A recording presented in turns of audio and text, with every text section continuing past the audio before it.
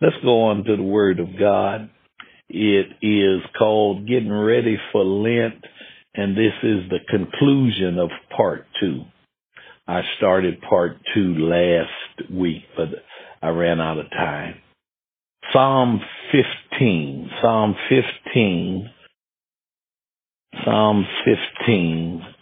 again, Psalm 15, and you know what it says?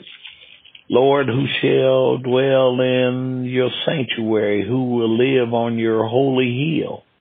He whose walk is blameless, and who does what is righteous, who speaks the truth from his heart, and has no slander on his tongue, who does his neighbor no wrong, and casts no slur on his fellow man, who despises a vile man, but honors those who fear the Lord, who keeps his oath even when it hurts, who lends his money without usury, and does not accept a bribe against the innocent. He who does these things will never be shaken. Getting ready for Lent.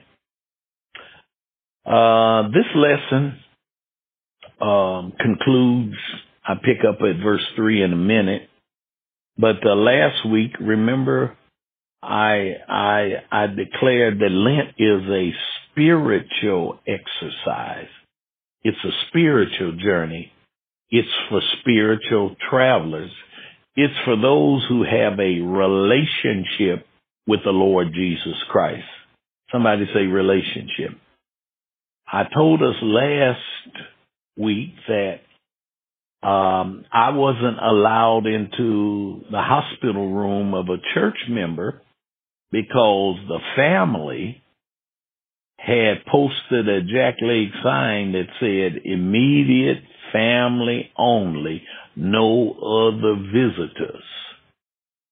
Yes, it was a homemade jackleg sign because no hospital uses the term immediate family. That's a black folk term. So I knew right off the bat that the family had posted it. That's been 36 years ago. And 36 years later, the Holy Ghost has brought it back to my remembrance at Lent.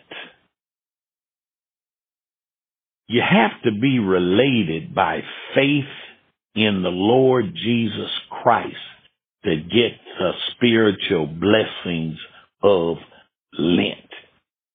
Lent is for immediate family only, no other visitors. Lent is for those who have the Lord in their lives. The psalm paints a picture of a person who is coming into the Lord's house. Who shall abide in thy tabernacle? The Lord's presence. And the psalmist wants that person to consider and think about their motives, their mindset, their mannerisms. Just anybody could not come into the tabernacle, into the holy presence.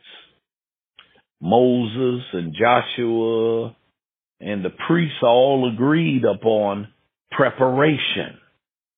Throughout the Old Testament, you'll hear the phrase, sanctify yourself, clean yourself, make yourself ready to come before the Lord. And here we are, the New Testament benefactors. We're privileged beyond Moses and Joshua and those old priests, prophets, and patriarchs, because we've been cleansed, hallelujah, sanctified by the precious blood of the Lamb. His name is Jesus. Not a ram, not a bullock, not a dove. So doesn't it reason that the moral, holy principle and standards would be no less for us, the New Testament people? So here it is, immediate family.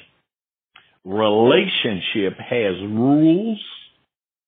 Last week I said relationship has, restrictions. And relationship has rewards. Somebody say that. Relationship has rules, restrictions, and rewards. And that's the thoughts that the Holy Ghost bring to me from Psalm 15. Last week we focused on our walk with integrity, our works of righteousness, and then I concluded by saying something about our words. We got to speak the truth from our heart. That's verses 1 and 2. Old folks used to remind us, say what you mean and mean what you say. Speak the truth in love. Don't rake anybody over the coals, but lift them up with our words. And so this matter of words must be real critical because it continues in verse 3. And again, I remind us, this is for us spiritual kinfolk, those of us who are relatives to Jesus. Read that passage sometime in, Mark 3, where the biological kin of Jesus were trying to pull rank and say, your mama's outside, she wants you to come here. And Jesus drops a bomb. Read it in Mark 3. He said, who is my mother? Who's my brother? Who's my sister? It's those who do my Father's will. So you can be blood kin and still not kin. Hallelujah. So these words are for spiritual kinfolk. And it goes on in verse 3, picking up where I left off. It says, who shall abide in his presence? Who has the privilege of this spiritual journey? The one who does not backbite with his tongue. Our New International Version uses the word slander. And it carries the idea to wander about on the tongue. It pictures one who walks here and there, pouring out verbal venom and poisoning others behind their backs, who does his neighbor no wrong and casts no slur on his fellow man. That's the one that we're trying to be as we walk this 40-day journey. We're trying to be careful that we do not spread false reports. Exodus 23:1, that we do not help a wicked person by being a malicious witness. We're not going to gang up on another person just because somebody else is pushing us to. Because, listen, we're in relationship with Jesus, and there's some rules that have restrictions. So, during Lent, don't allow anybody to loop you in on their loose lip campaign. My God, I can't wait to reprint this in a future book. Don't allow anybody to loop you in on their loose lip campaign. We're immediate family. This is Lent, and Lent is about our lips. No loose lips. Keep them tight. Speak what's right. I just made a little rhyme, didn't I? Ephesians 4:29 says, do not let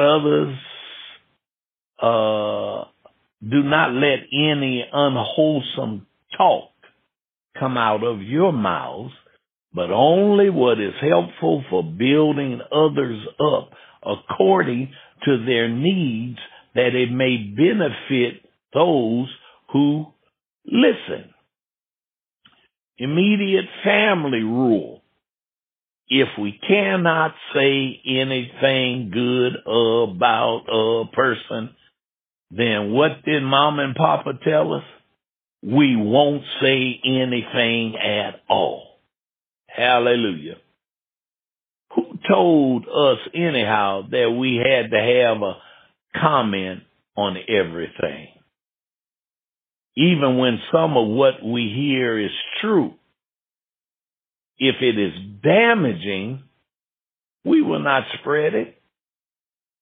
Verse 4 speaks about the maintenance of standards in company we keep, almost like hanging with the devils all week long and then dragging into the sanctuary on the Lord's Day to take a breather and a rest.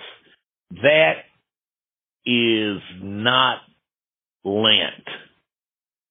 During Lent, we cultivate compatible Christian camaraderie. Verse 4 says, we will despise a vile person, a person who disrespects God and spiritual things. Can I ask you a question? Who's your BFF? Your besties? They should be saved. It cannot be those who dishonor and disrespect God and spiritual things. If you're on this spiritual journey of Lent and your immediate family, your BFF can't be the biggest devil and hell raisers in the office, in the block, in your house. So some of us may be overdue in Lent to adjust our alliances. So, your best friend, your most frequent crew, loves Jesus. Lent is a great time to ease away if you can't get them into your spiritual family. They want to drag you out on Friday and Saturday night, but they don't want to get up and come with you to church on Sunday. Hello. Then the last part of verse 4, the King James Version says, who shall abide in thy tabernacle? Who shall dwell in thy holy hill? It's the one who swears even to his own hurt and changeth not. If we promise to do something and it turns out it will be to our own hurt, nevertheless, keep the engagement. God takes serious broken vows. God takes serious broken promises. Once your word goes forth, you got to follow up, because it prevents the label of liar and unreliable from being tagged on you. So, say this: I will hurt me before I hurt you. So let's see what the rules and restrictions in the relationship are thus far. Worship. walk, words, witness, work, and finally, wealth. There's that money piece. It says in the Psalm, who shall abide in thy tabernacle? Who will dwell in the holy hill? It's the one who lends his money without usury and doesn't accept a bribe against the innocent. Making a loan so hard to repay, that ain't right, y'all. That word usury is translated interest. The Israelites were prohibited from charging excessive interest rates because they're all covenant brothers. And every now and then, someone's crop or herd didn't do well one season, and another one's really prospered. So the profitable would help tie over the unprofitable. That's the brotherly thing to do. But you don't kick a person when he or she is down and having a tough time. So the verse says to be light is to be right. Remember, Jesus whipped out the money changers because they were tipping the scales and charging exorbitant rates to exchange currency to Jewish coins. So we do not rip people off in church, in business, or in our transactions. How dare you come, lift up holy hands, or lay $1 on the altar and you've cheated somebody or overcharged somebody on this spiritual journey of Lent. Immediate family members, those who are blood kin to Jesus, we don't do stuff like that because the Lord has his eyes on our money. And if we help someone who is between blessings, because if you're a child of God, you ain't broke, you're just between blessings. When we help someone who's between blessings, it's like making a loan to the Lord. And let me ask you this, would you charge the loan? Would you charge the Lord interest? So we've come to the end of Psalm 15. He sums it up, that the one who does all of these things, governs and guides and grooms his or her relationship because he or she loves the Lord, that person shall never be shaken. The King James Version says, he that doeth these things shall never be moved. God will not fail us. Even if we fumble, and we will, God will not let us fall. Even if we slip, and we will, God will yet support us.